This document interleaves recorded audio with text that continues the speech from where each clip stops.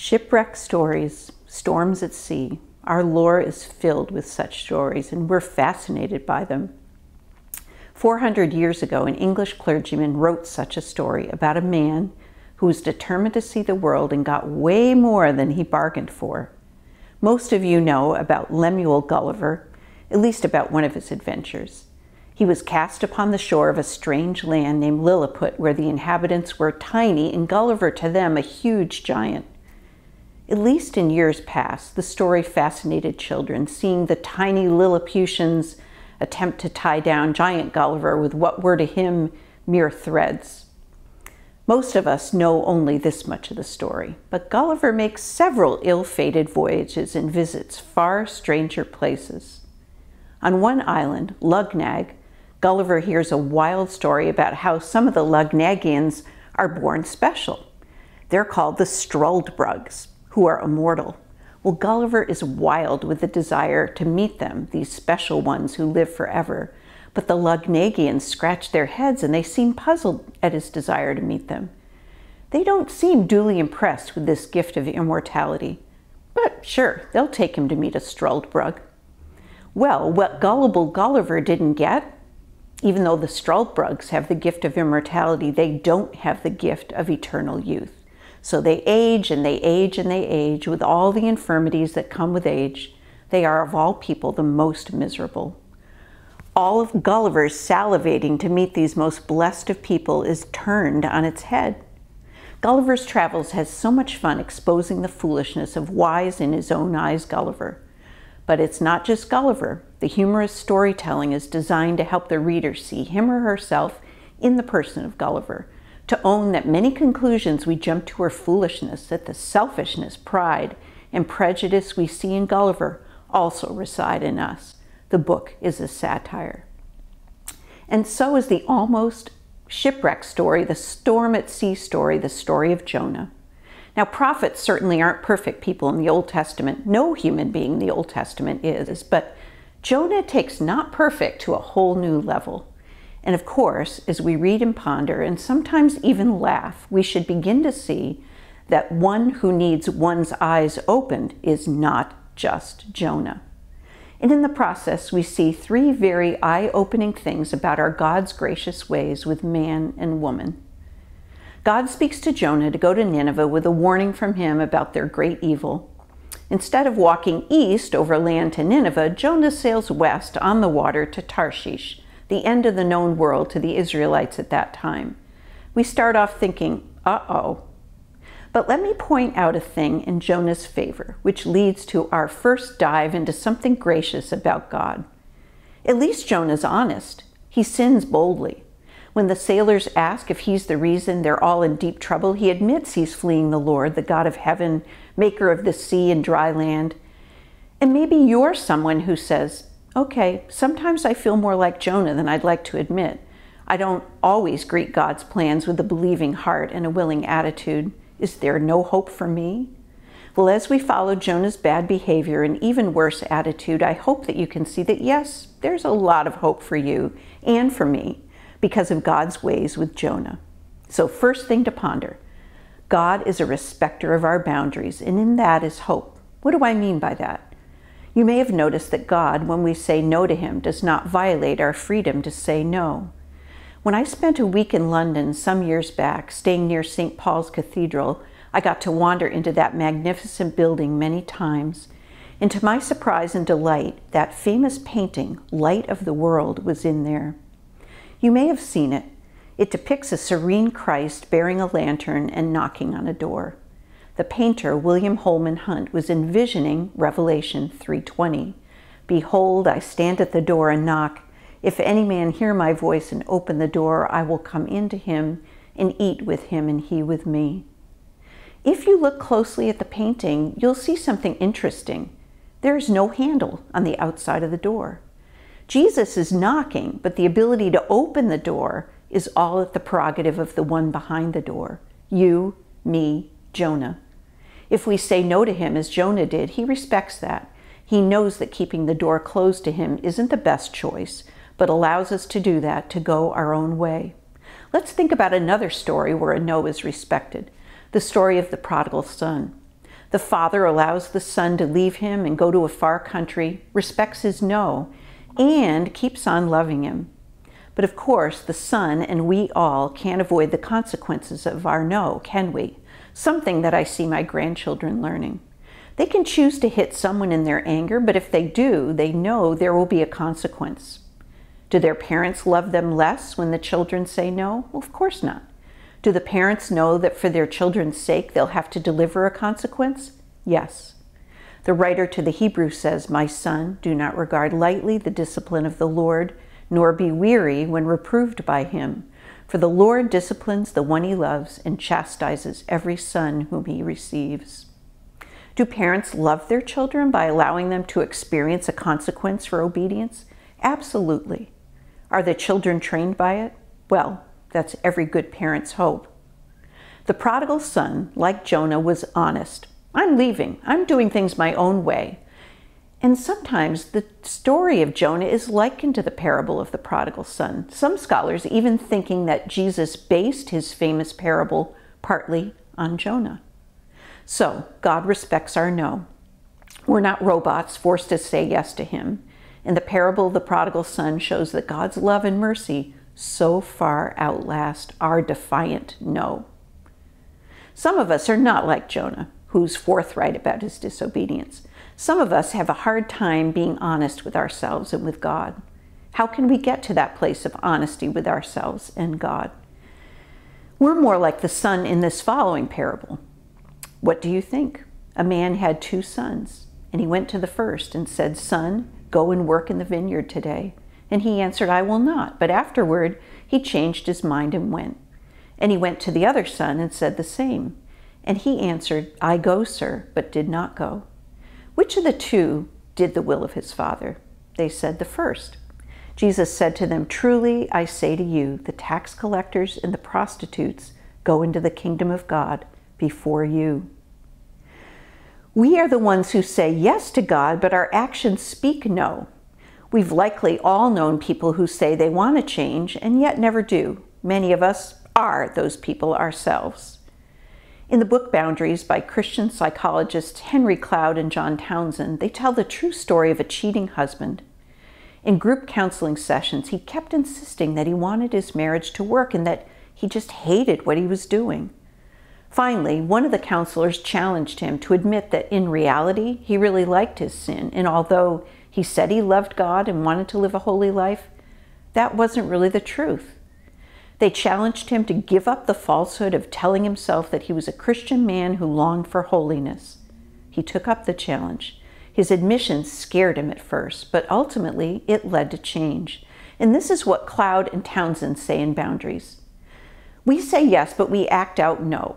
God prefers honesty. We would be much better off if we would say an honest no to whatever God is asking, for the next step could be repentance.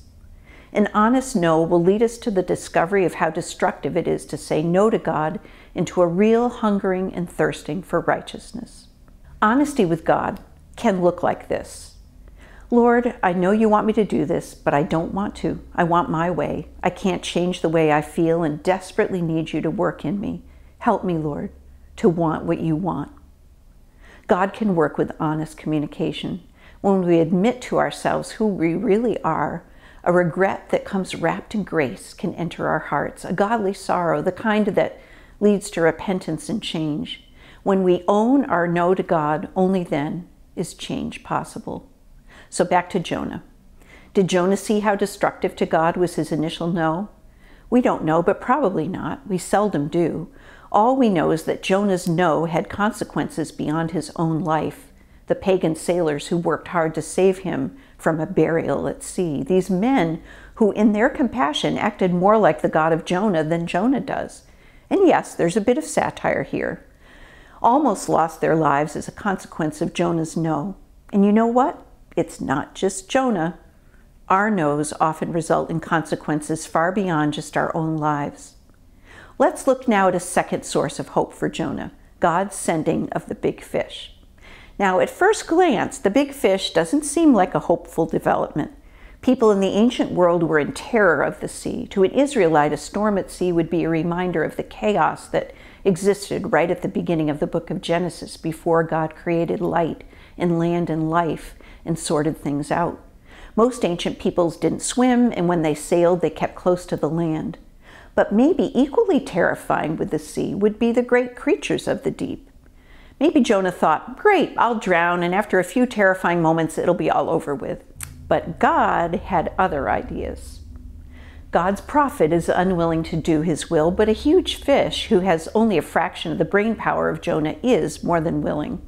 A satirical jab at Jonah? Oh yes. In fact, it's downright funny. First, the pagan sailors are better at respecting Jonah's life and the power of Jonah's God, and now so is a large fish. But also this, God appoints this creature not to terrify Jonah, but to save him. We see here God constraining Jonah to train Jonah, and it's not just Jonah that God deals with this way. Have you ever been going down a path and God has constrained you? God has put obstacles around you or narrowed the walls of your world. It's possible he's doing that to get your attention, and it's absolutely certain that anywhere you find yourself, even and especially in a closed-in space, he's out to work for your good. Jesus struck Paul blind, placing him in quite a constraint on the road to Damascus so that he could reveal his life purpose for Paul to Paul. And if you feel God's allowed you to be in a tight space with no wiggle room, consider that it may be for your deliverance, that God may be redirecting you, that he may be saving you from something for something else. Why not ask him? God knows that most of us want to be the star in our own tiny ego dramas, but God has an infinitely more significant role for you in this his big theodrama. So, two of God's ways that spell hope for mankind. God respects Jonah's no, and he constrains him to train him. And now, as Jonah reveals his ugly heart, God treats him with dignity. Let's see how. Sometime after the fish spits him out on land, Jonah does go to Nineveh. He seems to have changed. Maybe the whole storm and fish incident has worked repentance in him. But has Jonah really changed? Well, at first we think so, but the human heart, how tricky it is. Yes, Jonah goes, and all that we know is that he preaches the destruction of Nineveh, this great city, this city teeming with people. Not a bit of hope in the message he preaches, just a pithy proclamation of impending doom. In 40 days, Nineveh will be overthrown, he repeats as he walks around the huge city of sin. And yet, what to our wondering eyes should appear, these pagan Ninevites repent. They fast, don sackcloth, and saddle their animals with sackcloth. It seems the king even orders, in another humorous detail of the story, the animals to cry out to God. And God, who'd been compassionate to the desperate sailors on the cruise to Tarshish, sees that earnest repentance of the Ninevites and relents from the disaster about which he warned them. So it's not just Jonah that God rescues. He rescues this huge pagan city with its much cattle. We see here again God's great heart for the greater world. But back to Jonah. Has his heart changed? His reaction to God's compassion was anger. Whereas God is gracious to these whose great evil had come to his attention, Jonah thinks that God saving them is a great evil. It seems he was expecting with some glee to see these enemies of Israel destroyed, not spared. Some theologians who see a connection with this story to the prodigal son point out that Jonah played both son roles. In the first part of the story, the prophet is the disobedient son who walks away from the father. And then here, at the latter end, he's the older brother, the son who benefited from being with the father all the time, as Israel, the chosen people, did, but who can't stand that the father forgives and wants to celebrate this return of the prodigal younger brother. So here again, in Jonah's favor, he's honest with God at the end of the story. We find out from his own lips in his prayer to God why he initially tried to get as far away as he could. He says in chapter 4, verse 2, "O Lord, is not this what I said when I was yet in my country? That's why I made haste to flee to Tarshish, for I knew you're a gracious and merciful God, slow to anger and abounding in steadfast love and relenting from disaster." More satire here. Jonah's got the list of God's character traits exactly right. His theology is right, the beautiful self-revelation of God to Moses from Exodus down pat. And that's why he fled, he says. He knew that God was gracious and merciful, slow to anger, overflowing with faithful love, able to be turned away from judgment. He knew God could save Nineveh, and Jonah didn't want that. He knows truth about God, but those truths have not yet been worked into his heart. And it's not just Jonah. Aren't we all like this? We know a lot more about our God than we are living out with God in our lives. Where does the hope of God's gracious ways appear here? Jonah is full of hatred and his heart is decidedly against God's plans, but God shows these beautiful characteristics that Jonah just listed about God to undeserving Jonah. This part of the story is a bit reminiscent of Job. God treats Jonah as he does Job with great dignity. He doesn't ream Jonah out for his wicked heart or threaten him with destruction or just give up on him and ignore him as we might do. Instead, God asks him questions to further draw him out. Not because God doesn't know what's in Jonah's heart, but because Jonah doesn't know what's in God's heart. He asked Jonah respectfully, "Do you have a right to be angry about my saving Nineveh?" No answer from Jonah. So God sends him a living object lesson. He gives Jonah, who's presumably set up camp outside the city, in hopes many scholars think that just maybe God will decide to destroy Nineveh after all. God causes a plant to grow over Jonah for shade and then appoints a worm to attack the plant so that it dies. Jonah is hopping mad about this. In God's final words in the book, two things are happening. First, God is distinguishing himself from Jonah. Jonah is mad about his shady air conditioning vine being taken away, and God is pointing out to Jonah that his care is about something far more precious than this vine, human lives. But he is also, I think, trying to show Jonah that despite his failures, he is still made in the image of God and corresponds to God. He once again treats Jonah with dignity. Instead of saying, "You ingrate, why weren't you thankful for the plant in the first place?" He says that Jonah pitied the plant. Now, that was a really nice way of putting it. Maybe a little humor on the part of God, because Jonah was more pitying himself than the plant. He was angry his shade was gone. But what God was doing here, in effect, was reminding Jonah of how he is like his Creator. The Hebrew word for pity is the same when God uses it for Jonah as when God uses it to describe his own behavior. You have pity for this small plant that doesn't even know it exists, and I have pity for all these human beings who are so far astray, and even on their animals. How gracious is God. In all this, he's raising up in dignity this selfish man and saying that you, Jonah, made in the image of God, in spite of your disobedience to me and your hatred for the Ninevites, still correspond to me. That we are alike in sharing pity. You for a plant you had no power to create, and I for men I've created. God is owning Jonah here. In spite of all, you're mine. And it's an incredible grace, this. It's the power to change Jonah's heart. And it's not just Jonah to whom he offers this. So does Jonah change? We don't know. It's an open-ended story, again, much like the prodigal son. Does the older brother repent finally and join in the celebration? We don't know. Why is the story left like this? Remember, it's a satire, a story designed to help us see past just Jonah and see ourselves in Jonah.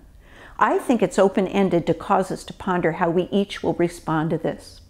As the New Living Translation puts it in Romans 2:4, don't you see how wonderfully kind, tolerant, and patient God is with you? Does this mean nothing to you?